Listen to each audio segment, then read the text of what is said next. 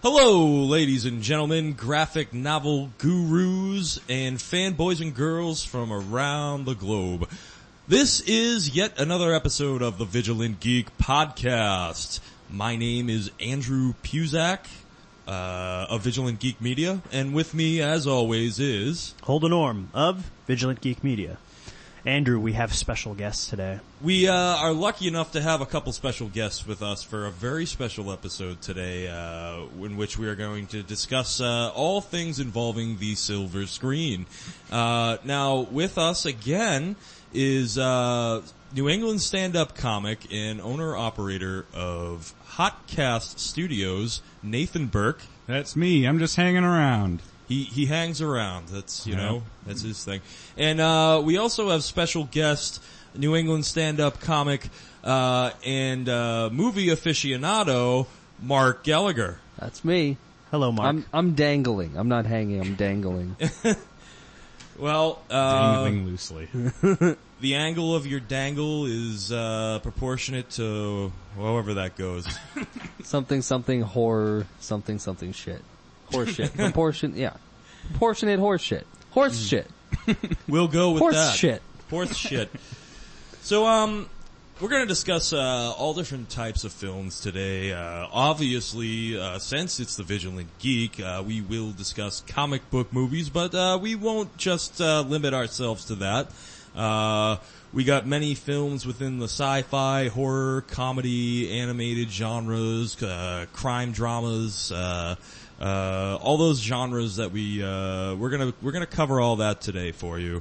And I think it might be appropriate for us to start with some of our favorite comic book films, since they have become so popular over the past 5 years or so. 5 to 10. Yep, that's right. It's been the genre's really picked up steam over the past 10 years with the technology and whatnot. So yeah, Holden makes a good point. We mentioned back in our Marvel Cinematic Universe podcast in episode 3 about how these comic book films have finally been able to provide justice to the source material due to advancements in CGI and what have you. So now we get these great movies with the special effects that you wouldn't have seen 20, 30 years ago, which brings us, I think Iron Man started it. Well, yeah. Iron Man's to blame. Iron Man was definitely the pioneer franchise for the Marvel Cinematic Universe, for sure. I think Iron Man started where we are right now. I feel like there are different tiers. Like, if you want to go way back when, the first movie that really kind of went, hey, you can do this, was Superman, the first Richard Donner Superman. Right. And Superman had been on TV before that, and in serials even before that. But I think that was like one of the first movies. Oh, nope. This doesn't count. But Batman, with Adam West. Because they had a theatrical, it came out before the TV show. Oh, that's when all the villains vaporized the UN. Yes. Yeah, it's called Batman the movie. Yeah. Right. Yeah, that's a classic. But that was like really hammy, tongue-in-cheek. It was the first Superman, Richard Donner, that took the comics seriously, and that was like the beginning of it. Well, and then you could also make a point for Tim Burton's Batman. Yeah, that was the next level. I would say Superman was the first one, and it'd be hard up to think of anything in between that and Batman, but I'm sure there's something. It was that Batman that really, it was like just on the cusp of 1990. Well, yeah, as far as taking the comics genre seriously for film, but I don't feel that it really got its chops until X-Men. Yep, that's the next tier right there. Because Superman and Batman are really good at punching things. Yes, yeah. And to depict people being punched good, like they mastered that, but they hadn't got to the point where like, well, Cyclops shoots beams out of his eyes. Yeah. Pew! Right. So, some of those things you can't do with, the more basic, special effects techniques that they used back then. So that's obviously, with the CGI came those, changed everything. Exactly, yeah. Those first two X-Men were great. Yeah. I don't know. Like, I really feel like that X-Men film that came out was really the one that really kind of got the ball rolling for everybody. Yeah. It was around the same time as Blade, but Blade was more kind of fringe. Like it was R-rated. It didn't kind of hit the demographic that they sell to. Yeah, it took the general idea, and then it was just like, all right, now find out how to put swears and sex in it. Yeah. And then they're like, okay, well here's your swears and sex. Like, there you go. All right, we're gonna work with this. It's got a great moment though with who's the dude with the beard? He plays Whistler. Donald Logue? Is that what you're talking about? Oh. Yeah, that is a bearded guy, but the guy plays Whistler. Oh, Chris Christopherson. Yes, yeah. I love the scene when you think, all right, Blade's done. I guess he dies, even though it's halfway through. Guess it's just a short movie, and it's a sad ending. But then the wall blows open, and you forgot. Oh yeah, Whistler. What was he doing this whole time? Cocks a shotgun. And he goes, "Catch you fuckers at a bad time." I like that moment. That was a good moment. That's a great catchphrase. Oh yeah, it was good. I can't believe there's a guy named Chris Christopherson. I know. That sounds so fake. I know. His daughter's an actress too. The only film I can think of that she was in was The Faculty. Who's she in that? She's kind of like the gothic girl, the kind of like the outcast girl. I've seen her in a few things. I didn't Christina know that was Christopherson. Yeah. Wow, little originality right there. Christette. Man, if you get into a normal conversation about these people with anybody else, they're like, dude, quit lying to me. Yeah. What, you think I'm an idiot? Oh yeah, Chris Christopherson comes in with his daughter, Christina Christopherson. Get out of my face. Quit insulting my intelligence. It sounds like characters from a Dr. Seuss book or something. I don't know. I can't cite exactly what I've seen her in stuff though. A couple of things. But yeah, it won't register in my head either, but that's one thing is The Faculty. I remember that being a pretty, I mean, for what it was definitely one of those like angsty high school teen horror movies. Was Jon Stewart in that? He was. Yeah. Science teacher. I remember that being, cause I remember, it was early Daily Show, and he was like just talking started. about it. Yeah. Yeah. What was that, like 2000? Yeah, it was around then, 2001. Right. Right around that time. And it was like one of two movies Jon Stewart ever did. It was like that and Big Daddy. Oh, Big Daddy and Half-Baked. and He was in Half-Baked. He did. Just the Smoochie. Oh yeah, he had a more serious role in that. Oh, and he was in Jay and Silent Bob Strike Back. He, in these early days on the Daily Show, he seemed to like take advantage of the fame he got from that show to get all over the place because who knew where that show was going to go? So he was like, "Oh, I'm going to just try to span my career," and then the Daily Show picked up and he was like, "Oh, I just need this." No, Yeah. and then 9/11 happened and he became like, and like his live 9/11 was the best thing that ever happened to Jon Stewart. Like we saw debris and he saw dollar signs.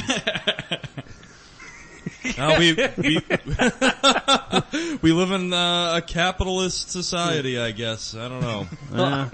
I think he would be very upset if he heard us say it.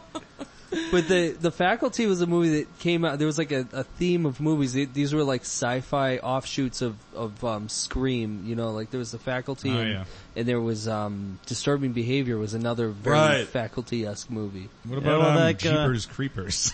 Yeah, kinda. Yeah. Jeepers Creepers directed by a child molester. Yeah, same guy who directed Powder. Oh, okay. Yeah, he made a movie back in the day. He molested a little kid. He went to jail for it. That's recent news, right? And then no, it's okay. No, it's an old hat. I guess they're what? I think they just talked about that recently on like another podcast. And the only Child molestation? No, that guy who did Powder. And the only reason I know that somebody, I guess that like popped up on my news feed. I don't know. That's why I'm thinking it was. Oh, maybe it's news. resurfaced, but I mean, it is kind of an older story. Like when Powder came out, the family of the molested kid protested the movie, and people just didn't pay attention. Wait, what? Because Powder what was so the good. the guy who like played Powder was the one who was molested actually? By No. guy, or no? The writer director whose name I forget, also the writer director of Jeepers Creepers. He made a movie way back when, like in the late 80s, and on the set of that, he diddled a youngster, and he served his time and everything, and he just kind of got back in the industry. Nowadays, couldn't happen. Like, there would be a big Facebook outrage and the guy wouldn't have a career, you know? What the funniest thing to me about you saying diddle the youngster, because back in like the 80s, early 90s in pro wrestling, that's what they used to call jobbers, like the people who lost all the time. What'd they call like them? Youngsters. Oh, okay. So girls on the screen would be like, look at this youngster! It always comes back to wrestling for you, Nathan. Yeah, no. That's all I wanted to say about it. That's a good way to live, though. You got priorities and hobbies. Those are my roots. The ladies love a man with hobbies. The ladies love a man that likes to watch other men wrestle with other men in their underwear. So that she can watch other men, too. Together. Yeah, it's really just for her, if anything. Right. I'm just a good lover, I guess. Well, we're not getting super specific. I think we were just talking about how you liked wrestling. We need to change the subject. Well, I suppose I can get us back on the rails here. Now, Mark brought up a very good point, and the Richard Donner Supermans 1 and 2 are on my list for comic book flicks for sure. Oh yeah. They were both done for their time. They were done extremely well. They stayed true to the source material very, very well. Christopher Reeve was the perfect Superman. It's even debatable today whether Henry Cavill can compare to Christopher Reeve, just because he was, the Man of Steel. Well, he was the heir apparent. Like, didn't his grandfather played Superman on TV? They have a similar name. No, it's just a similar name. They're not related. Really? It's very weird coincidence, but it's George Reeve, or I forget which one has the S, but I think it's George Reeve and Christopher Reeves, or George Reeves and Christopher Reeve. I always fuck that up. But it's just a weird coincidence. And another weird coincidence is that they both suffered from very bad tragedies. Both of those guys. Yep. But yeah, the Richard Donner Supermans are amazing, and there was a lot of struggle. Like Richard Donner, those movies are produced by the Salkinds. It was like a father-son duo, like a kind of like a Eurotrash family. But those were like MGM movies, right? Or were they Universal? What's the logo when those open? I'm not quite sure. Is it the Earth? Because that's Universal. Well, no, it's or is it the Lion? Because that's it MGM. has to be Warner Brothers, doesn't it? Actually, I believe it would have to be. Yeah. Yeah, it would definitely have think to be the other Warner two? Brothers. Yeah, yeah, it was Warner Brothers. Yeah, all of us were kind of asleep on that one. Yeah, Totally was. Warner Brothers. Yeah, I haven't seen it. Well, in my opinion, the first Superman, they did a great job. Gene Hackman was, in my opinion, a very awesome Lex Luthor. Oh, he's incredible. He's yeah, the best Lex Luthor we'll ever see. Yeah. And then in Superman 2, they did a really good job with Zod, and the Kryptonians. But then you get to Superman 3 and 4. Forget it. Yeah. And that's where I got lost. I didn't get lost because there wasn't much in the ways of like a decent plot, but it lost my attention. Richard Pryor was this computer hacker. Yeah, he makes kryptonite out of cigarettes. Yeah. And I don't know, the story was a little bogus. And then the Quest for Peace, Superman 4, I don't know. It was just... Was that the one when Lex Luthor manufactures his own Superman from the piece of hair that was holding the weight up in the Smithsonian? Yeah. That's it. That's kind of a cool idea. I kind of like that movie. No, it's not a bad premise. It's basically Bizarro, Right. But the reason that 3 and 4 are bad is because of the Salkinds. Like Richard Donner struggled when he was making that first movie, fighting back and forth to make a good movie because they wanted to have a bunch of TV star cameos, what's his name, Kojak. They wanted him to come in the Superman would fly by him and he would go, "Who loves you, baby?" Oh, jeez. They wanted that in the movie, and Richard Donner was like, "Well, no, you hired me, so I'm not making a piece of shit." and they shot that original screenplay. They hired Mario Puzo to write the original screenplay, and then I forget the name. There was like a script doctor that came in and kind of fixed everything up, but it was a big chunk of meat, and they were like, all right, this is 2 movies.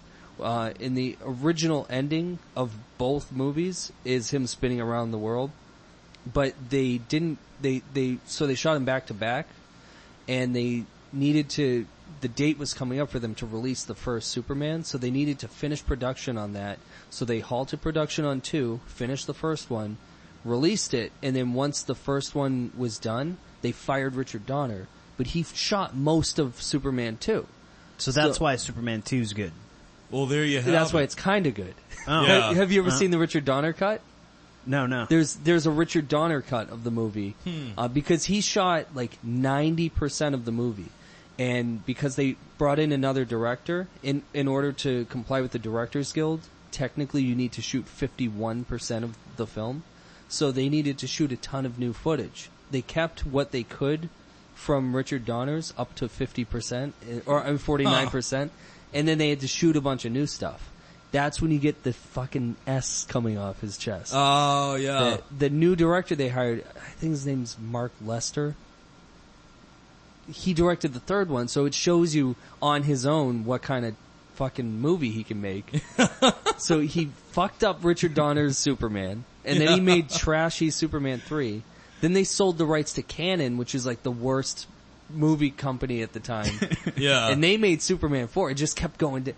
Margot Kidder in Superman 4? Oh my, what happened? Yeah. her like bottom jaws trembling and hanging off, and she's like 50 years older even though it's been like 10 years. There wasn't like a 20-year exodus after that. Like Superman, another they Superman gave wasn't up. made for 20 years. Yeah. And there was that one that Tim Burton was going to direct, and Kevin Smith wrote the script for it, and they had Nicolas Cage casted. Yeah.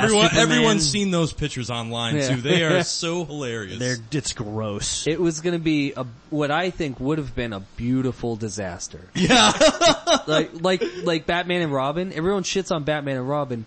We live in a world where we get to have that movie. We have Batman. Yeah. The silver Batman. and Arnold Schwarzenegger plays Mr. We live in that world. This is an alternate universe where like we're sitting down right now going, oh my god, what if there was a Nicolas Cage Superman? There's another universe where they're like, wouldn't it be crazy if George Clooney played Batman? Yeah. Well, I think if the Iceman cometh, if they made a better script, party, chill out. If they made a better script, I could see like a kind of, like a movie starring George Clooney as Batman in the form of kind of like Frank Miller's Dark Knight Returns. Yeah. George Clooney's old enough to make that movie now, and like he's a good actor. Yeah. But I think we're gonna end up getting that with Ben Affleck. Yeah, that seems where they're headed, because he's supposedly already an older-ish Batman. He looks great. There was like a studio screening, got a standing ovation, but it could have been people just jerking their bosses off. Well, it was probably half and half. Yeah. I mean, people are about as passionate about Batman as some people are passionate about Jesus. Yeah. Especially nowadays, yeah. Not sure where I was going with that. But yeah, the Superman series just really, that first one's great, and then after that there's so much tragedy. Oh, and the thing about the Richard Donner cut, someone went in, took all the footage that they had that they'd never used, and recut the movie, and then filled in that last 10% with like screening footage and stuff like that, like you know, when they're just doing test screening. Is this something you can pick a hard copy of? Yeah. Like you can buy this? Yeah, it's not like a weird internet bootleg or anything. You can get it in stores, and it's great. It's a way better movie. If you like the second one, then you'll love the Richard Donner cut. It's Zod is so much more serious. It's scarier. Like there's a lot of comedy, and that's what Mark Lester. I think his name's Mark. I know his last name's Lester.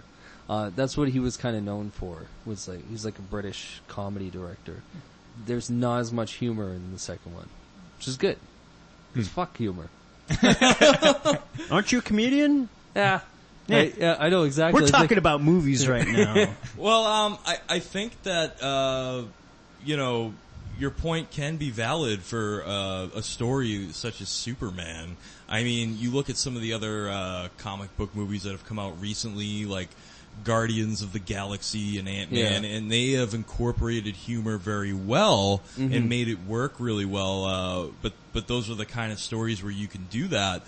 Superman is actually a very intense story about an alien who is trying to blend in with the human population, and if said alien ever realized, you know, the godlike power and the amount of destruction that he can cause, and if his morals ever did change, you know, and that's sort of some of the points that Lex Luthor has brought up over the years in the source material, and even in the first Richard Donner movie as well. So, you know, it's one of those movies. A lot of DC movies seem to have more serious, a darker tone almost.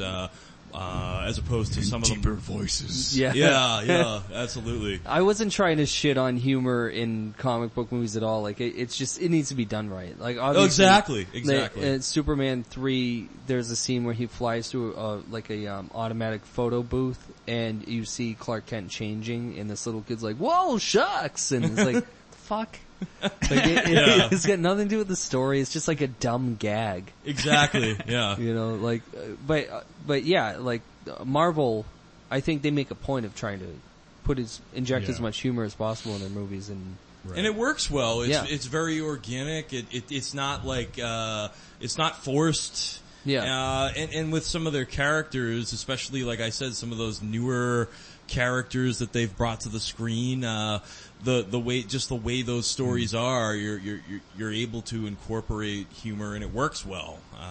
So they even get away with doing some good like slapstick almost stuff, like physical comedy with, you know, the Avengers and stuff. Oh, like how they play off each other. Oh yeah, absolutely. There's that great moment where there's a lot of tension between Hulk and Thor, and after they take down that giant flying snake thing, they're standing there heroic, and Hulk just punches him out of frame.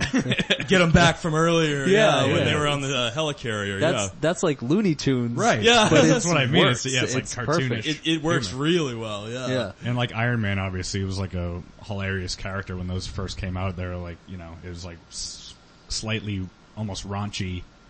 Just his behavior. And just like a total arrogant playboy. Like, Robert Downey Jr. really does arrogant extremely well. Yeah.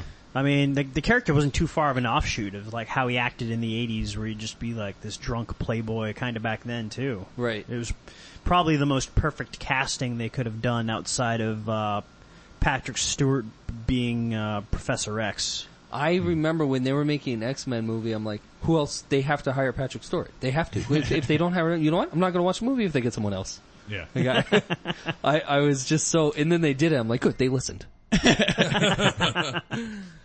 Yeah, he was perfect. I actually really liked the casting for most of the X-Men characters anyways. Yeah. Maybe with the exception of, well, it's not even a casting issue, but in the first Wolverine, the X-Men Origins Wolverine, how they didn't do Deadpool quite right. But they're fixing that. I've already seen. I'm sure you guys have all already seen the trailer. That's gonna be something to anticipate. Sick. Yeah. So, but I guess moving right along. So we discussed the era of the dawn of the Richard Donner Superman, and sort of, you know, the pioneer movie franchise that got things going, and then we mentioned Batman 1989, Tim Burton. His first two Batmans were for their time phenomenal. They really captured the essence of Batman really well. I mean, you look at Batman 1966, you know, that was a very colorful, very fun, very lighthearted show, but it didn't really capture the essence of the Dark Knight. Bruce Wayne, as we all know, is a very tortured soul, and it's a very dark, gritty story. There's a lot of violence involved, and a lot of corruption and blood and what have you. And Tim Burton was the first director to really be able to showcase that on the big screen. Now, obviously, when Joel Schumacher took over the reins for Batman Forever and Batman and Robin, you got kind of a different feel with that. Things got a little goofier, a little bit more cartoony. I still like watching Batman Forever for kicks and gigs every so often. Oh, yeah. Yeah, well, and as silly as it was still... The cast was still amazing. Outside of Chris O'Donnell, Tommy Lee Jones was an amazing Two-Face, and Jim Carrey is probably still my pick to play the Riddler at any given moment in time. Well, I think nowadays he'd make a kick-ass Riddler if, they took away like the bright orange wig and stuff and let him have his natural hair, kinda. Yeah. And just with the glasses and just have him be like this really creepy, geeky, narcissistic, maniacal, like the Riddler is. Yeah. You know how I always thought they should do the Riddler is like if you want to go Christopher Nolan style with the Riddler, make him the Zodiac Killer. Because that's what he is basically. Exactly. And just have him bent on this whole he gets kicks on people getting hurt, but he doesn't want to directly be responsible for it. No, he's like Saw. Yeah, very much like that. It's very. In fact, it's funny you say that because I watched a documentary on the History Channel. Believe it or not, they had a Batman documentary on the psychology behind all the Batman characters on the History Channel, and they actually compared the Riddler to both the Zodiac and Ted Bundy. Okay, yeah. If you remember Ted Bundy, he was that serial killer who they couldn't catch for the longest time, and he was so suave and you wouldn't expect. Yeah, and so narcissistic about not being caught that eventually it caught up to him. And that's the same deal with the Riddler. He's so narcissistic that he has to leave a clue behind to say, hey, that was me. You know, same deal. Eventually he gets caught. So it's kind of cool because a character like that is extremely pertinent to real life. And yeah, exactly. If it was done in the Christopher Nolan fashion where things are a little more realistic, that would be the perfect way to do it. So yeah, that's really cool. In fact, not to go on too big of a tangent on this, but they just came out, DC just came out with a new, hardcover, Batman story, called Earth 1 Part 2, written by Jeff Johns, who's, the creative, executive officer of, DC Comics. Who, by the way, worked with Richard Donner. That's how he started his career. That's right. Yeah. That's right. He started actually in the film industry, and now he kind of does a little screenwriting, a little producing, and a little bit of comic book writing. He kind of has his feet in all the different doors now. But yeah, brilliant man, and he wrote a Riddler story. It just came out 2 weeks ago, and I just read it, and it was the best Riddler story. And Zero Year was, of course, great too. But this was just the best Riddler story. It was the most realistic. It was just like you were describing with this, this guy who's, I'll just give you one example. He crashes, a whole elevator full of people, after he brings them up to the penthouse. He's got complete control of the elevator. He's not there. He's talking through the phone, the call box. And they don't get the riddle right, and he drops them 40 stories to their death, and he does things like that throughout the whole story. And he doesn't look like the traditional Riddler. He's got this overcoat, and he's got this question mark tattoo on his face, and he's just looks like a madman. But it looks a lot more realistic, kind of like those famous serial killers and that are real life stories, from our history. So it's really cool stuff, and I think if they use him in a movie again, it'll probably end up being a lot like that. Jeff Johns is supposedly writing a Batman trilogy, solo Batman trilogy to go along in the DC extended universe with Ben Affleck. And I would not be surprised if a Riddler, that type of a Riddler, a real serious serial killer Riddler, shows up in that trilogy. So yeah, you kind of have to. Like they brought the Joker back already, and it's just it's been done so many times, and it's been like, my favorite is Nicholson. Oh yeah, I love that Joker, but. Talk about having humor in because, I mean, aside from him, there isn't a lot of humor in DC stuff, but he was hilarious. He was hilarious. Yeah, it was in a very dark way. Yeah. Oh yeah. Yeah, I think they hit, like, a lot of people shit on that 89 Batman movie. I don't know how you guys feel about it. That was like, I love it. Yeah, me too. I remember watching that like as like a 5-year-old. It was amazing. Yeah, so it's like, obviously it's a little dated, but for its time. For its time, if you look at it just from that perspective, holy shit, it's a game changer. Yeah. It was. It was just like, that year was Batmania. That was like the big thing that was going on that year. Balloons. Yeah. He took my balloons! Why didn't you tell me I had one of those things? Yeah. There's just so much that the Joker did in that movie that was just so darkly funny. It worked with the story. It wasn't just for the sake of a cheap joke. It was like, no, this guy's fucked up, and he does, like, my whole take on the Joker is like, he's like Andy Kaufman if Andy Kaufman was fine with killing people. Cause if he could go that extra level, like, wouldn't it be funny if, like, this guy slipped on a banana peel and then fell off a building and then snapped his neck? Wouldn't that be hilarious? That's actually, that's a wicked interesting, description, and that would make a lot of sense. Actually, in The Killing Joke, Alan Moore's Joker origin that he wrote, the Joker was in fact Jack Napier is known as the Joker's alias. Sometimes they like to go with an unknown origin of the Joker, but I like the Jack Napier origin. And he was a failed stand-up comedian. Right. And he couldn't provide for his family, and so he turned to a life of crime and, joined the Red Hood gang, fell in the vat of toxic waste, yada, yada, yada, yada. So they gotta stop leaving those vats of toxic waste lying around. Oh, jeez. I tell you, there needs to be, I mean, there's a new election season coming up, and I think that issue should be brought If someone to the had a forefront. position on vats of toxic waste, I think they'd really garner the vote. What they also need to do is cage up all the radioactive animals that are giving people all these superpowers. True, that too.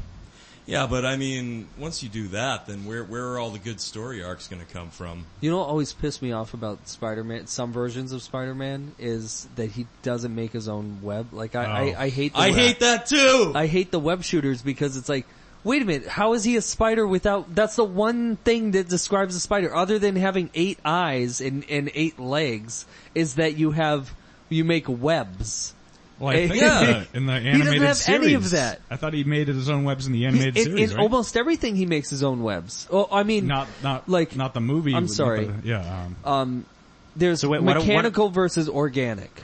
Almost everything is mechanical. One of the first times I've ever seen it organic was in the movie. The Sam Raimi movie. Right. Yeah, the Tobey Maguires. That's what they did it right. A lot of people, a lot of people bitch about the third installment. It was bad. Well, the first movie was epic because it was just like, yep, Marvel is in the movie game now. Like, Spider-Man, for all intents and purposes, is Marvel's Batman. He's that one flagship character that you can be like, yep, that's the guy. And you couldn't do him right. Just like the Hulk, you couldn't do him right until, like, I bash on CGI, but some things you're like, well, yeah, you have to do that with, it's hard to... You can't get a man to run around the city like that. No. Oh, except for Lou Ferrigno, maybe. I don't know. Well, I'm just kidding. Lou Ferrigno, see, that's the thing, is like, he's a big guy. He's as big as you get, basically. And they painted him green and he still looked like a little turd. Yeah. Because, like, the Hulk needs to be the size of, like, a shed. Yeah.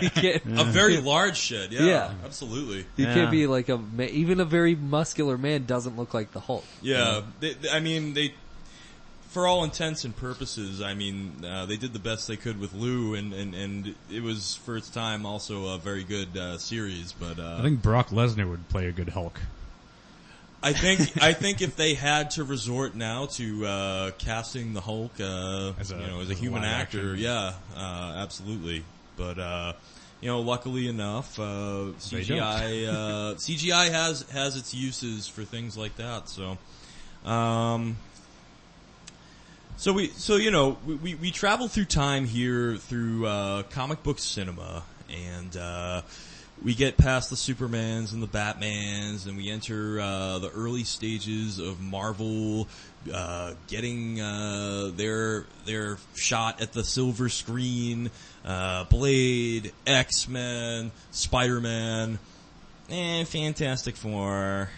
I mean, those first two Fantastic Four movies, from what I understand, are a few hairs better than what just came out. Oh yeah. And I remember you giving me a little bit of info because you had the luxury of going to see the new Fantastic Four movie. Yeah, I'll see anything. Yeah. Well, you have to with your deal you get. I know, I got the movie pass. I can see a movie a day. Well, so the problem with some of the early Marvel movies, because what you mentioned, or one of us mentioned, the levels of comic book cinema, like starts at Superman, and then you get Batman in '89, and then the X-Men, and then Iron Man. Before Iron Man was the first Marvel Studios movie. Correct. They made their own movie studio, and then they were like, "We're going to do it right because you guys are really doing a bad job here."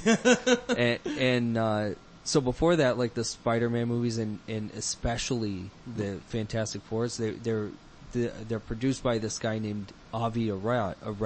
Yes, who's also he was an editor at Marvel too for a time. I mean, I'm sure he knows comics, but he's responsible for some good stuff, which I would only credit him for the good stuff being some of the animated '90s Marvel stuff, like the X-Men cartoon, right?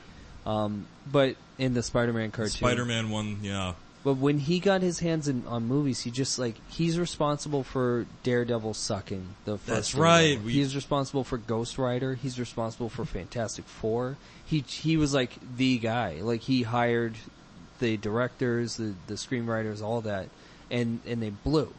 And he's like one of the reasons that Marvel Studios had to step in and be like, "Whoa, what are you doing?" No, they sold their rights to all their big stuff, but they figured, all right, let's hold on to what we have and make that good at least, and then little by little they're getting some of their rights back. We're lucky enough to get Spider-Man back in the. They got that agreement with Spider-Man, and then they got Blade back. They got Ghost Rider back. Did they get Blade back? They have it, yeah. Oh, okay. They got Punisher back. They got Punisher back because he's going to show up in the Netflix series Daredevil season 2. Yep. Cool. And they obviously got Daredevil back. They got Daredevil back, yeah. So they got, I think, what they've done too is since they don't have Fantastic Four right now, they've taken Guardians of the Galaxy and they've sort of used that franchise as their outlet to all of Marvel's cosmic entities. Yeah. Because up until that point, Fantastic Four was always, the outlet to your Watcher and your Galactus and your Thanos and this and that. Well, not necessarily Thanos because he was a big Avengers villain too, but you get the idea. Skrulls, Super Skrull, and what have you. So they're taking Guardians of the Galaxy and they're using that franchise, which is just red hot right now, to do the same thing, to introduce all these cosmic entities, space characters, if you will. That movie, by the way, was great for the industry in general because they just stepped in and proved you don't need to take something that everyone knows. Because I didn't know what the fuck Guardians of the Galaxy was when I heard they were making that movie, and I was genuinely disappointed when I heard the announcement because there's so much stuff I would like to see first. I'd like to see Doctor Strange, which they're doing, but at the time, it was way down the road. I'm like, what the fuck is this? Yeah. And then they proved, like, no, you just need to tell a story the right way, and it'll make bank. It's like one of the highest grossing movies in their studio and just of all time. And it was the highest grossing movie that summer, too. That's right. And, you know... That was a really good year. The casting was perfect. You know, the characters and just their dynamic, it works really well with the banter, and that provides a lot of comic relief, but at the same time, you get all these other different entities from Marvel's cosmic universe, and, you know, you get the Nova Corps, you get the Kree Empire, you get Ronan the Accuser, and, the Xandarians, and I could go on, but, you wouldn't have that, without Guardians, because, Marvel can't get the rights to Fantastic Four anytime soon, from what I've heard. Oh, there's, like, Sony for a while has been wanting to work with Marvel, so that's why they're sharing Spider-Man. But there's a really nasty grudge between Fox and Marvel. Ooh. Well, yeah, well, like, that's really because bad. Fox has their hands on X-Men, one of the most successful Marvel properties there is. Yep. And Marvel, begrudgingly, they can cut off Fantastic Four, because there's no longer a Fantastic Four book. And there probably won't be for a couple years. They stopped. That's one of their moves. Like they stopped printing that book because they didn't want to help the sales of the movie. Right. They're like, fuck your movie. Right. Another thing that they do, Marvel has the merchandising rights to all these properties. Right. They don't create merchandise for X-Men or Fantastic Four when Fox puts them out. Really? Yeah. Wow. Cause they can't, begrudgingly, they're not, they still have to make X-Men books. They'd lose way too much cash in comic stores. Yeah. But it's funny, they're doing well enough that they can take losses, because if Fantastic Four is such a well-known name, like, canceling that book, I know they were saying that it wasn't selling well or whatever. They were taking a loss on purpose. What they did was, the characters are still very much involved in the Marvel Universe. Characters like the Human Torch, Reed Richards, Invisible Woman, and the Thing have just moved on to other books. Uh-huh. Yeah, they stuck the Thing with Guardians of the Galaxy. Yep, he's going to be in Guardians. Great. Yeah, that's going to be cool. The Human Torch is going to be in the Uncanny Inhumans book. Reed Richards is always involved in every major Marvel arc, no matter what. Yeah. He's sort of like the scientific consultant. He's the Illuminati guy, one of the Illuminati. Right? One of them. Correct. Between him and Tony Stark, they're like 1 and 1A as far as like who's the smart guy in the Marvel Universe. Right. Hell, I would throw Hank McCoy in there too. But he's too much of a softie to be an Illuminati. Yeah, he definitely is. Well, no, I mean, actually, there, all these guys were, like, Tony Stark, Black Panther, Bruce Banner, Namor, Namor was the one that I was just, Tony I don't understand why. I don't know anything about Namor. I know he's like, has sharp ears. That's all I know. He's basically like if Aquaman was a complete douche. Like a complete douche. Like not even just half a douche. I guess he's like an Atlantean, but he's a mutant Atlantean. Okay. Oh, that's cool. And he's like the king of Atlantis. So. But why is he in the Illuminati? Like, why does anyone even trust him? Well, I guess you need that world represented somehow. Yeah. I mean, he's just like the shady guy under the water. The surface world doesn't trust him, and they're kind of making decisions for everybody else, which is kind of like what their thing was before Secret Wars happened. I know he's one of the very original Marvel characters and original superheroes. Want to know what his name was? What was it? Seaman. Seaman. Yeah. Like the Dreamcast game? Was that before he became the Submariner? Was that it? Oh, maybe I'm wrong. Yeah, it might be Submariner. Did I might have just made a joke and I didn't even know it. Well, there was an old, very old book. It was like one of the first event books, and it was produced by Marvel. It was pre-Stan Lee. And it was, I really think it actually was the Submariner. Yeah, I don't know what the hell I'm talking about. No, it was. I'm not wrong very often here on the podcast. I'll have to eat that one. Oh, my pride. It's so sore. You could have just left it as, hey, as a joke. But well. It's all good, though. I mean, we don't know everything about everything. That's why we're all here. We're gonna put our heads together, and if one of us doesn't know something, someone else at the table is going to. When you're talking about pop culture, you probably, like, each week should preface the episode with corrections, because, like, I'm pulling stuff out of my ass. Like, I assume I know this stuff, but... No, we all are, yeah. I was like, I obviously care about it, but I'm gonna get names wrong and dates wrong and stuff like that because I'm not that autistic. but yeah, one of the original Marvel events was the Submariner versus the Human Torch, and it wasn't Johnny Storm Human Torch, same name Human Torch, but it was like a robot that turned into fire. Yeah, he was a different guy, and they fought each other. That's right. The Human Torch was originally, and it was. Correct me if I'm wrong, but I believe he was the first character that Stan created. I don't think so. Or no. I don't think Stan created him. It was created before Stan. Stan Yeah. was was the first to alter him and make him Johnny Storm. Yeah. But yeah, the Human Torch was one of the first Marvel characters. Human Torch. Yeah. I guess, before them, I guess in Stan Lee's documentary, he said something like, they'd be like, we'd make up a name, and we'd create a monster out of this. And I'd be like, this isn't very interesting. I have nothing in common with a giant-mouthed mud demon. But yeah, I guess back then it was just like they had a certain formula where it was just like, Thor's gonna take down the big scary 3-headed monster. Yeah. And then everything will be okay. But then next issue there'll be a giant swamp monster, or giant monster, and he's gonna... A giant ice swamp.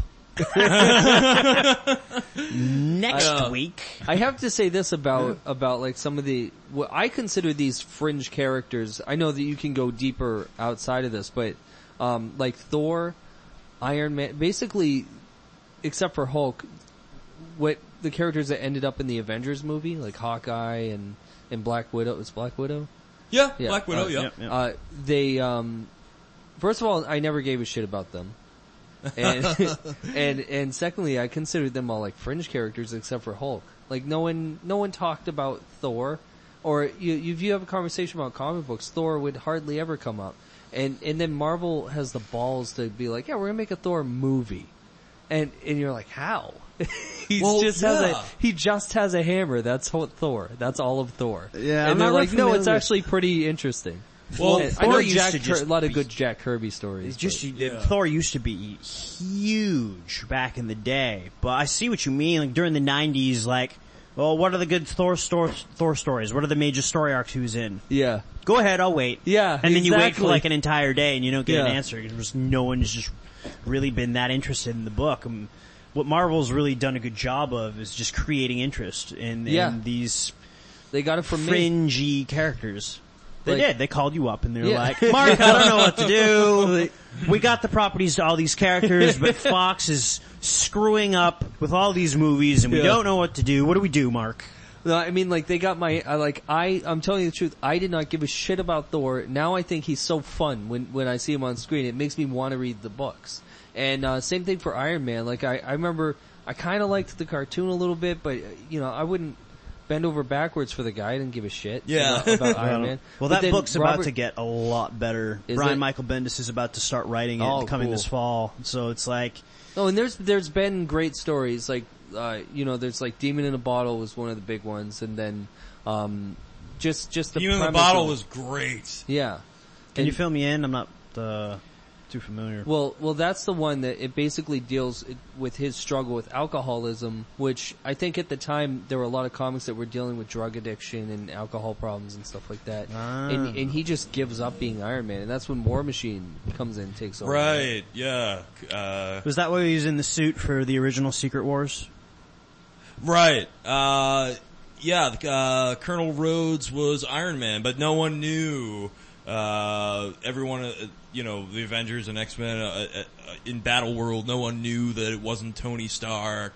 That was back when there were a lot also spousal abuse. That was another. I believe that. Ant-Man. Ant-Man? Yeah, Hank Pym. He beat his wife. I believe it. I believe it. They was like, let's get real. That was around the time of he was masquerading around his yellow jacket, and I guess I read the article on that. I guess what they meant to do was he accidentally hits her and everyone's like, oh my god, how could you do this? But it was supposed to be an accident. Well, he had an anger problem. And then the guy who ended up doing letters? Doing the illustrating on that, the guy who wrote it's like, and then the guy who was drawing it was like, all right, we're in the I don't know, whatever year it was. It was like, you gotta go big or go home. And he ends up like hitting her like with an overhanded fist as opposed to like struggle like, no, this is my microwave, and then accidentally like jerking it and like hitting her accidentally. Okay. So then he just changed it, so he was just like, whap! And then just like overhand. He's got an angry face too in that panel. Yeah, and he was very, very. I don't know why the Ant-Man had to change his name 15 times. He went from Giant Man, Ant-Man, the Yellow Jacket to oh my goodness, there's so many different that's just something gone wrong. You know, your character isn't very, very secure in his fans or anything if he keeps like changing his identity every like 5 years. It was cool in the Ant-Man movie.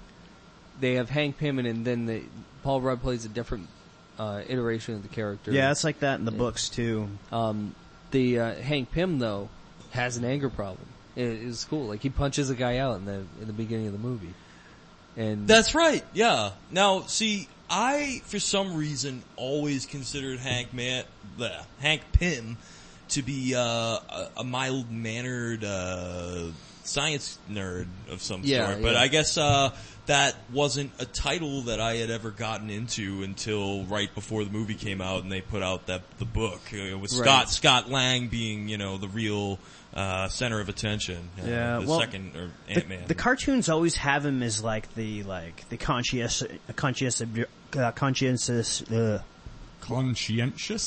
Yes, objector. Yeah. The guy who's like always trying to avoid conflict and stuff. He has that miniature prison, right? Yes. That's one of the coolest ideas. I only know about that. By the way, I've read a lot of comics. Very clearly not as many as you guys. Most of my knowledge comes from animated that's where we started too. I love the X-Men series, the Spider-Man series, the 90s stuff, and anytime Marvel or DC puts out an animated feature, I'm all about it. And all of their TV shows, like Avengers: Earth's Mightiest Heroes. Yeah. And I think there was one just called Avengers, like they were back to back. Avengers Assemble was better than Avengers Mightiest Heroes in my mind. Avengers Mightiest Heroes on Disney XD currently, not as good as Avengers Assemble.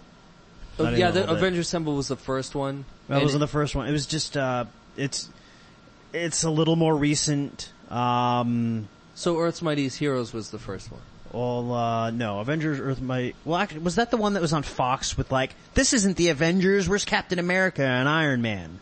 Because the Avengers that was on Fox Saturday mornings originally was like Wonder Man, Ant-Man, Wasp, Hawkeye, Vision. Falcon. It was Avengers, but it was just like the Avengers Farm Club. Yeah. They're like not ready for the big leagues, and then like everyone's the JV team. It's like, what is this? You're giving us the JV team. That's what I was really. The Pawtucket Avengers. Yeah. I was so disappointed by that because when I heard that it was coming out on Fox, I'm like, oh, but it's gonna be awesome, like the X-Men cartoon. When you say this, is it like very recently, like this one that I'm talking about? 6 years. The Farm Team Avengers was the one that it came out in like the late 90s and it didn't last very long. Okay. This other one, Avengers Assemble, came out in sometime around the 2000s. That's the one you like. That one is really, really good. Okay, so then there's the Earth's Mightiest Heroes, because that one got canceled. It only lasted like 1 or 2 seasons. And they stopped, and then they were like Avengers: Earth's Mightiest Heroes came right after that. Yeah, well, Disney, which I haven't seen. I've only seen Avengers Assemble, and I really liked it a lot. Avengers Assemble is amazing. That's on Netflix right now. It's only 2 seasons, but I think they covered most of the major story arcs that they have the Avengers have ever encountered in that. Yeah, and he's got the Ultron robots for before the sentient one. Yeah. After like this other, that one is every bit as solid Avengers cartoon, and they pace themselves too. They took their time. There's some stories that you had to wait over time that built up. Yeah, that they're like, oh my god, that's from that episode. Like really good storytelling. Yeah. Now, if you're gonna watch an Avengers cartoon, Avengers Assemble, and I'm pretty sure it's still on Netflix. The only criticism I'll give is that the guy, and it was obviously a studio decision, but the guy that voices Tony Stark is just doing a Robert Downey Jr. impersonation. It's kind of, oh man. It's very weird. It's, it's like when they made the real Ghostbusters cartoon, they tried not to do that, and it works because they stand on their own in the animated version of it. But then when you try to knock off the movie version of something, it's just like distracts you. I feel the same way, like Batman the animated series. Like they had like, all right, well, you're not playing Michael Keaton Batman, you're playing Batman. Yeah. And to this day, Kevin Conroy is the voice of Batman. I don't care Batman. who you. He's the best Batman. I don't care who you have playing Batman. No, when I'm reading a Batman story arc, in my mind, like Kevin Conroy's voice is speaking Batman's lines. Yeah. Mark Hamill is speaking the Joker's lines. Like those voices are like ingrained in my mind, and I know I'm not the only Bat fan where that happens. Is it's just iconic voice talent. The best. It was almost like that series was like listening to one of those old school radio shows, but then you get this awesome animation that goes along with it. It's just, it was a phenomenal success. Oh, well, I mean, that cartoon was so ahead of its time. It's still better than a lot of the animation out there now. Almost every episode is like watching a tiny 30-minute movie. Yeah. And like from start to finish, they have everything that you need from the plot. They build up the characters enough through everything, and it's just excellent. They scored those with a real orchestra. Like, no one does that anymore. They do it with movies and that's it. But that's a big deal. And what, Shirley Walker did a lot of that music. I listened to that shit in the car all the time. A while back, they were putting the albums out of the music from those cartoons. Really? Yeah, That's it was awesome. La La Land music. I'd love to find that. Well, here's the thing. I think they're still on there. They put them on Spotify, and it's like 3 or 4 volumes of just that. That's great. Yeah, cool. It's really good. And the crazy thing is you can hear her, and there's like a special track. I don't know if every one of them has them, but the one I have has a special track at the end. Is she like barking orders at her orchestra? Well, no, it's just her and a piano, and she's just explaining the theme. She's like, and then this, and then she kind of hits her with the piano, and then she's like, and then this, and she's so calm and light about it, and you're like, I'm listening to a fucking genius right now. Which is totally underappreciated. No one talks about her. She died. So she didn't really she did a couple movies sorta, but she's, I think it was like, probably some kind of cancer or something. Well, One of them. Well, like some of the best creative minds of the age, I mean, they usually pass away before they're appreciated. Yeah. No, it's so great. I wish I could I will find that and I'll send it to you guys, cause listening to how she explains it, how calm she is, but what's coming out of her fingertips, you're like, what the it's good stuff. Wow. No, I mean, if you watch the show, I mean, I watched a few episodes this morning. I mean, they even did a documentary, Eric Radomski, Bruce Timm, and Paul Dini, they spoke about when they got together and they first heard this orchestra play this music, and they were just so energized by it. There's like, this is like exactly what we're going for. And it's like when you collaborate on a creative project with someone and they totally understand what you're going for and they contribute to it in such an amazing way, there's very little better feelings than that. Yeah. It's just, it's something else, I'm sure we've all experienced something like that, whether it's making movies or comic books or whatever it is. Right. Yeah, sometimes it's just perfect. Like, you guys have seen Dredd, right? That might be my favorite comic book movie. Just because it's such a good movie. It's actually, it should be on my list. I did enjoy the 3D aspect of it. They did a good job with that, in the theater, especially with like, that drug that they had, that they were showing people doing. Oh yeah, what was it called? Like slow-mo or something Slow-mo, like that? I think. Is that what it is? Yeah. I believe so, yeah.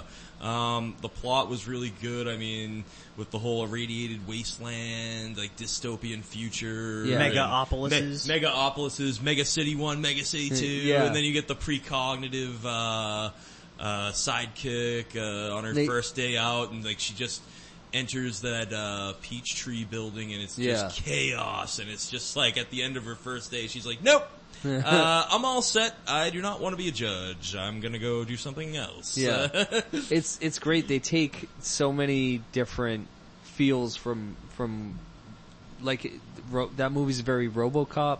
It's very Escape from New York. It's very Die Hard. Like, there's so many great movies, and with the whole building aspect, the Die Hard, absolutely. Yeah, so many aspects. Yeah, that movie was way cool. Yeah.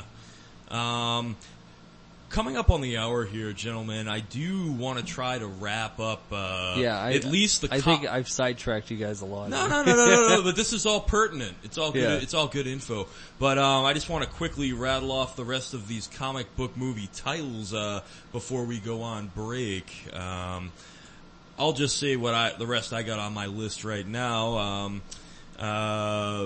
We mentioned how the Marvel Cinematic Universe evolved, through Iron Man and Thor, and then we got something really special in the Avengers, where you have,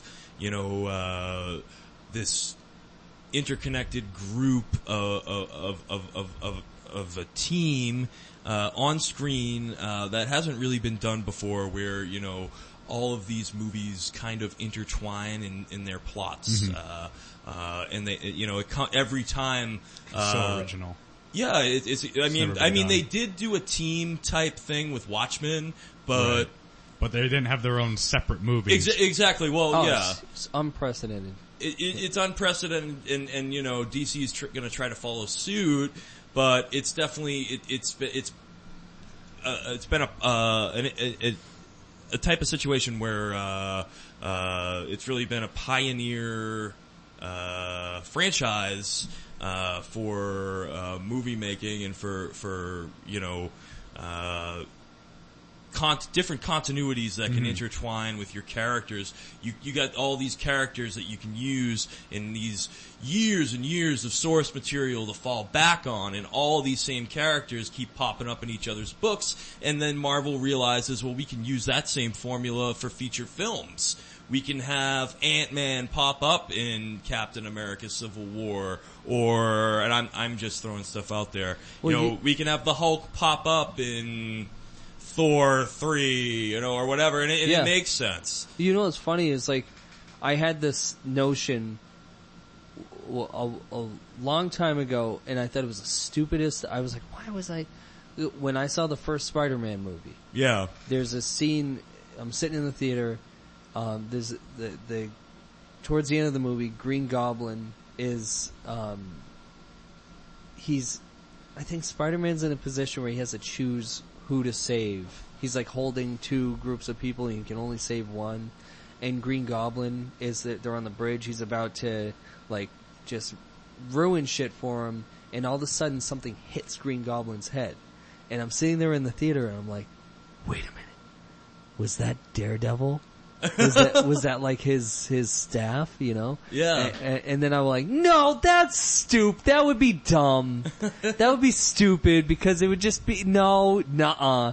And then like 10 years later or more, like 15 years later, all of a sudden it's like, well, why isn't Daredevil in this movie? Because it makes sense, and fans are gonna want to see that. Yeah. And the interesting thing about that is all of those Netflix series that are gonna be coming out, Daredevil obviously, and all the characters within Daredevil, Punisher, Elektra, what have you, along with Luke Cage, Jessica Jones, Iron Fist, they all have contracts to be in the Marvel movies as well. That's a great thing with Marvel. Like, lock naive people into contracts that they are forced to follow for like 20 years. Oh yeah. That's the only way you can make this stuff happen. I'm going to make a star out of you. Yeah. And you're going to be indebted to me. Are you sure, mister? Well, you seem nice enough. I'm kind of surprised Vince McMahon isn't behind the Marvel Cinematic Universe. I was gonna say, like, well, that's like the same type of feeling with me in wrestling, like back in the day, back in like the late 90s, when you'd have someone like Razor Ramon, like Scott Hall and Kevin Nash going over to WCW from WWE. It's like, oh my god, what's going on? This is crazy. Yeah. What are they're not supposed to be there. Yeah. They're over here. Yeah. But now they're over there now. It shocks the public. It shocks the fans. And, like, how are they going to interact with these characters now? And now we're seeing the same thing on the DC side, where you're going to see Batman popping up in Suicide Squad, and Aquaman and Wonder Woman popping up in Batman vs Superman, and the Which, Flash. by the way, I hate that was spoiled. Batman and Suicide Squad is like set pics from Suicide Squad. Yeah, I know. Like, come on, that'd be such a cool. Even if it's like at the beginning of the movie, it'd be so cool to see that on your own. Yeah, I'm kind of guilty of spoiling things for myself by going on the internet. But you shouldn't be like a lot of times they don't tell you spoilers. They act like it's not spoilers. I know. And I read tons of stuff about movies all the time, but like the one Star Wars. I've made it a point to absolutely avoid most of the. I've watched the first 2 trailers. Now I'm absolutely leaving it alone. Yeah, same here. I want to be.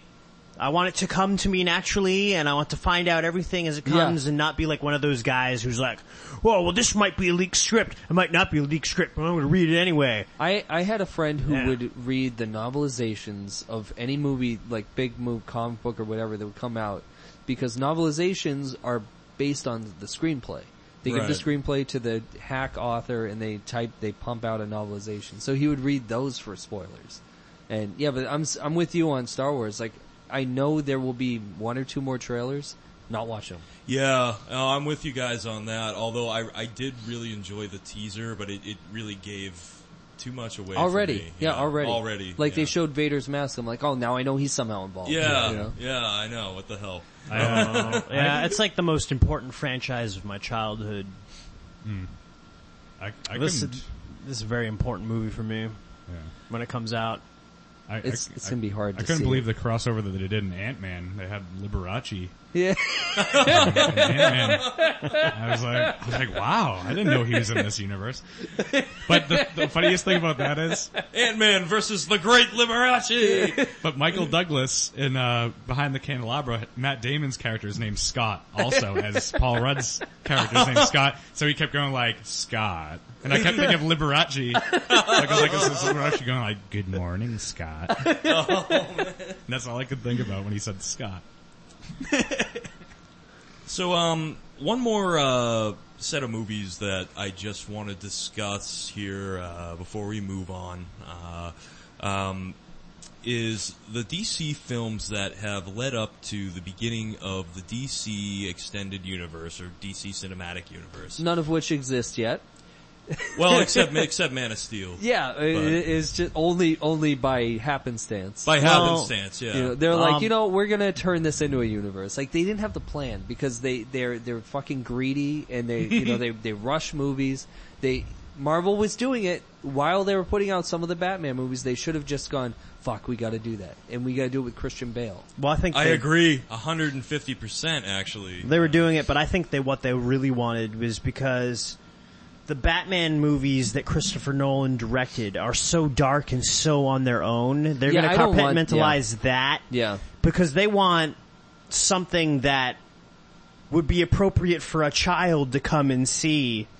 And therefore, I don't know though, make it so that action figures could be made and things could be bought. Yeah, I mean, I get the Christopher Nolan Batman movies are super dark. If anyone brought their kids to that, they're an idiot. If you guys have seen, the trailer though for Batman vs Superman, it does look pretty. It's pretty grim. Damn grim. I mean, you got Batman snapping the necks of those, and then there's where I'm like, I really hope they don't deviate from the source material too much because Batman isn't supposed to be killing anyone. But you got him snapping the necks of that special ops team with the Superman which, logos. By the way, that one shot sold me on this movie. Because I was going to see it no matter what, but I was bummed out when I heard that they're going to bum rush an entire universe they're gonna Wonder Woman's gonna be in it, Cyborg's gonna be in it, Aquaman's gonna be in it. Flash, well, if they're gonna start everything off, they should have just called it what it is. Yeah, well, they call it Justice League. Right. Well. Hold on. Hold the stat gate here for 1 second, because from what I understand, most of those characters, with the exception of Wonder Woman, in that movie apparently have very, very small cameos. Good. It's sort of something where, like, Batman is discovering all of these metahumans, and he's like watching the Flash on a screen, or like Aquaman's on a screen or something, or there's like one scene. Like, it's not something where, like, at the end of the movie they're all gonna get together and fight together as the Justice League, but I think it's like very, like, subtly introducing the other characters so that they can, have the next installment be Justice League. So, it's kind of like how Robin was introduced in Batman Forever, and then the next one was Batman and Robin. Yeah. Yes, but even like less screen time than that. Like, like these characters like Cyborg, the Flash and Aquaman, like they're supposedly, and this is all hearsay, because you can't believe anything you read on the internet, but from what I've read, and I've read a lot of articles, they're not supposed to really have a lot to do with the movie, so, which is a good thing. Yeah. Oh, yeah. You don't want to cram all those characters in there. That sucks. I just want to see, because it's never happened, I just want to see Batman and Superman, and you can have Lex Luthor, you can have a few other characters, but I just want to see Batman and Superman. Yeah, they're cramming Doomsday in too, and I don't know, I mean, like, there's a rumor, I mean, I hope it's not true, because I think it's like, some ideas can work, but you need to very slowly submerge us into it. You can't just be like, and Doomsday. Yeah. Because, it's like, no, I'm an idiot, and like, you gotta feed me things very slowly or I'll choke, so, like, Batman and Superman, that's enough for me. That's a meal, if you put something else in there. That's a very large 3-course meal, I'd say. And from what I understand, Zack Snyder consulted with Frank Miller upon getting production rolling, and it's supposed to stay very true to The Dark Knight Returns. That's cool, yeah. And if it does, and it looks like it is, from what I've seen, the footage that they've put out, then it should do the source material justice. So, I mean, none of us will know for sure till it comes out, but well, I was saying that shot where Batman is in the desert taking those guys out. Yeah. When I saw that, I went, all right, this movie is being made by someone who wants to try things different visually and experiment. A lot of times they, this is like a $200 million plus movie, so a lot of times you don't even have the opportunity to experiment. Now, pitch fucking Batman in a desert with a coat, Batman with a coat and the goggles, goggles. Pitch that to someone, and they're gonna be like, "No, that's not Batman. Can't be in the movie." Like, so you kind of have to have. I don't know what it is. I have no idea what the context of it is, but I don't even either. The fact that it's in there tells me that they're like, "Yeah, I want to try this. I want to see Batman in the desert." I'm like, you know what? I do too. Well, if you follow the Batman mythos, I want to see Batman in the desert. If you follow the mythos, I mean, I want to see Batman with the cowl without a shirt, fighting Ra's al Ghul with a sword. Yeah, Batman chest hair all cut up and shit, and in the desert, having a sword fight with Ra's. Yeah, muscles rippling. Yeah, and that's what I was getting at. Is throughout the years and years of Batman mythos, it's mainly pertained to Gotham City, but not always. Batman, as you know from The Dark Knight, he has no jurisdiction. Yeah. He will find you and he will make you squeal. I want to see Batman on a horse. Yeah, like from The Dark Knight Returns. Batman on a horse was a scene. I want to see Batman on a train. Well, he's done that too. Batman in the original Watch Batman Begins and you can see that. Yeah. In the original screenplay for the '89 Batman, the Sam Hamm, who's awesome, the screenwriter for that, he had a scene where he's riding a horse, but I don't know if they shot it, but obviously they didn't put it in the movie. I could totally see like a scenario where like, you got the Riddler and he's blacked out Gotham City or something, and Batman's on horseback and he's, it's so cool. They owe it to us. I think they do. I want to see Batman on a boat. I want to see Batman in a moat. I want to see Batman in a box. I want to see Batman with a fox. You're saying that ironically, but I do want to see all that. I want to see Batman with green eggs and Sam ham. Green eggs and Joker toxin. Sam ham I am. So, I just want to mention the Dark Knight trilogy super fast here before we go on break. Obviously, Batman Begins, in my opinion, one of the best superhero movies of all time. It was the most not the most down and dirty, but it was just a down and dirty, gritty Batman story. Very tight storytelling too. Absolutely. Very good usage of the Scarecrow, very good usage of Ra's al Ghul. It followed the origin of Bruce Wayne very well. I can't say enough about it. I love what they did with Arkham Asylum. It was a key component to that movie with the fear toxin and the electromagnetic whatchamacallit that spreads it with the through the air. That movie changed a lot. Brought Batman back to his dark roots again after the Schumacher films and whatnot. And then obviously following suit, The Dark Knight. I mean, you can't really say too much that hasn't already been said, but one thing I will say is David Goyer drew most of the material for that script from Jeff Loeb's Long Halloween and Dark Victory, which are two of the best all-time Batman story arcs you'll ever read. And all that stuff with, Jim Gordon, Harvey Dent and Batman on the rooftop, scheming and planning about how they're going to take down the mob and take down Maroni and all this and that, and the stuff with the Joker. All of that is just drawn out of those two books marvelously, and because they stuck to that source material so well, and also because of the way the movie was shot, the way it was casted, the way it was directed and produced, it was my favorite comic book movie of all time. Also, there's a lot of references to GCPD in that movie, in the Dark Knight. The Gotham Police Department? Yeah. Is that what it's called, that comic? Gotham City Police Department. Oh, yeah, I know what you're talking about. Yeah, I believe it's called Gotham Central. Oh, is that what it's called? Yeah. Yeah, okay, Gotham Central. Specifically? No. Yeah, Greg Rucka I remember wrote there were like flat out scenes in that movie that were in those books. Yeah. And some of the ones that I read, I haven't read all of them. Oh, there's like 6 installments, but yeah. Oh, that's it? Well, then I might have read them all. You might have, yeah. No, they drew a lot of the stuff, the interdepartmental corruption and all that from Gotham Central too.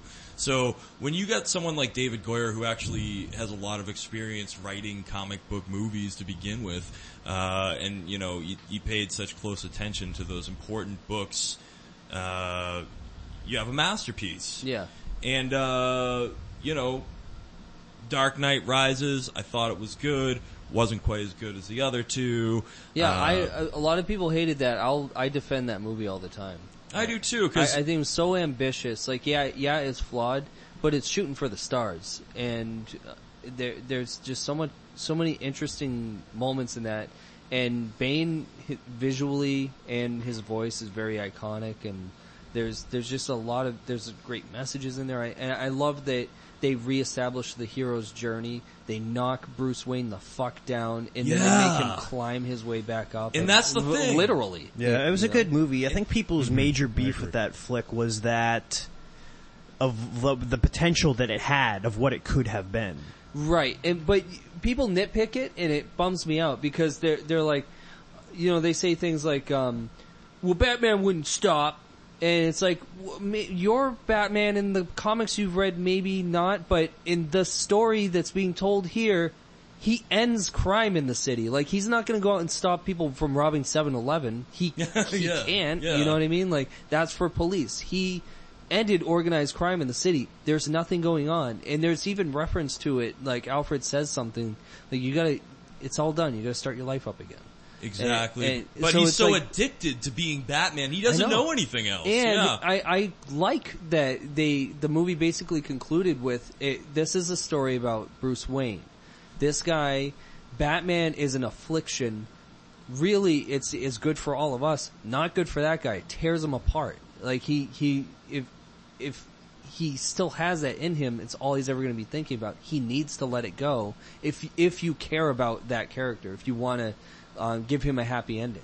It's the only way you can give him a happy ending is if you let him stop being Batman. Oh, you took the words right out of my mouth. So it's not just me. Okay. Yeah, no. That is an absolute perfect analysis of what Nolan was going for. It is a Bruce Wayne story. It is about the addiction to the cape and cowl. Yeah. It is 100%, and the underlying theme is addiction and split personalities. Yeah. You know, it's a similar concept to somebody who's trying to kick heroin. Bruce Wayne is trying to kick Batman, but he can't. So he sits in the house, you know, if you've read Nightfall too, which is like the first big Bane story, I haven't read it yet, but, I've only read like the big moments in there, cause I remember when it's like, oh, Batman got killed, did you hear? Or injured or whatever. So I remember picking those up when I was like a little kid. And I also remember, was it Azrael? Is that the... Yep. Yeah, I remember watching him beat Robin up. And then I also remember buying the Robin spinoff, and he's like, fuck you, Azrael! And he got his own book for a little while. Yeah. But there's so many elements apparently from Nightfall that they used in Dark Knight Rises, particularly with, you know, then I will break you. First I will show you where I've made my home. Yeah. Then I will break you. And, you know, he breaks Batman's back in Nightfall, except in Nightfall, he breaks Batman's back, sends Bruce Wayne down to the gutter, and then he's out of commission for some odd years.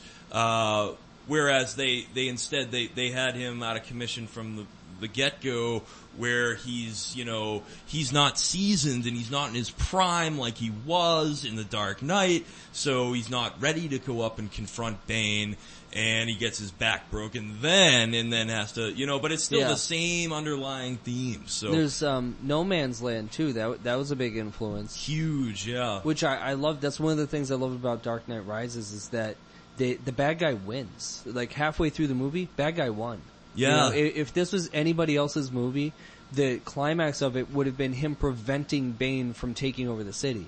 They give him the city. They turn it into chaos, like it's borderline post-apocalyptic. Big time, And that again, you gotta have a set of balls, or at least an imagination to be like, well, what if? Because every superhero movie always ends with the bad guy almost doing something that could affect the world, but they stop him.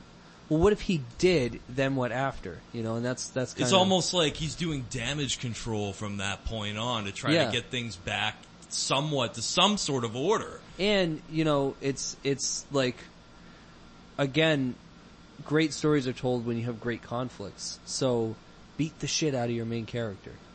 Take away their city. Kill the people they love, break their back, you know, and then watch them, they go from here? Yeah, watch them overcome that adversity and come back, and yeah, I'm right along with you with The Dark Knight Rises. It couldn't have been a better analysis if I said it myself. So, with that, gentlemen, any other comic book related movies we want to discuss, or? We got a good history going, good history lesson going through that. Let's take a break and gear up for the second half of the podcast. All right, we'll hit a break and we'll be back. You know what's great? This is the best part about podcasts. Just getting together, we don't know what's going to happen. We're just with our friends. You know, it's after work. You guys should come to Hotcast. Got great subs down the street. Parking wasn't bad at all. Someone already paid for mine. It was an hour and 8 minutes in there. Got here. My friends were here. Same time. Now we're just hanging out. Come to Hotspot Podcast. Get yourself a good old-fashioned sub. Hotcast Hotcast Podcast. Come to Hotcast Podcast and enjoy the show. Come to Hotcast Podcast and enjoy the show. This is it. Like this is what we do now. Nothing better than just hanging out with some friends. You know what? Hotspot Podcast. Is that what it is? Hotcast Podcast. Check it out online. All I know is Hotcast Podcast, one of the best places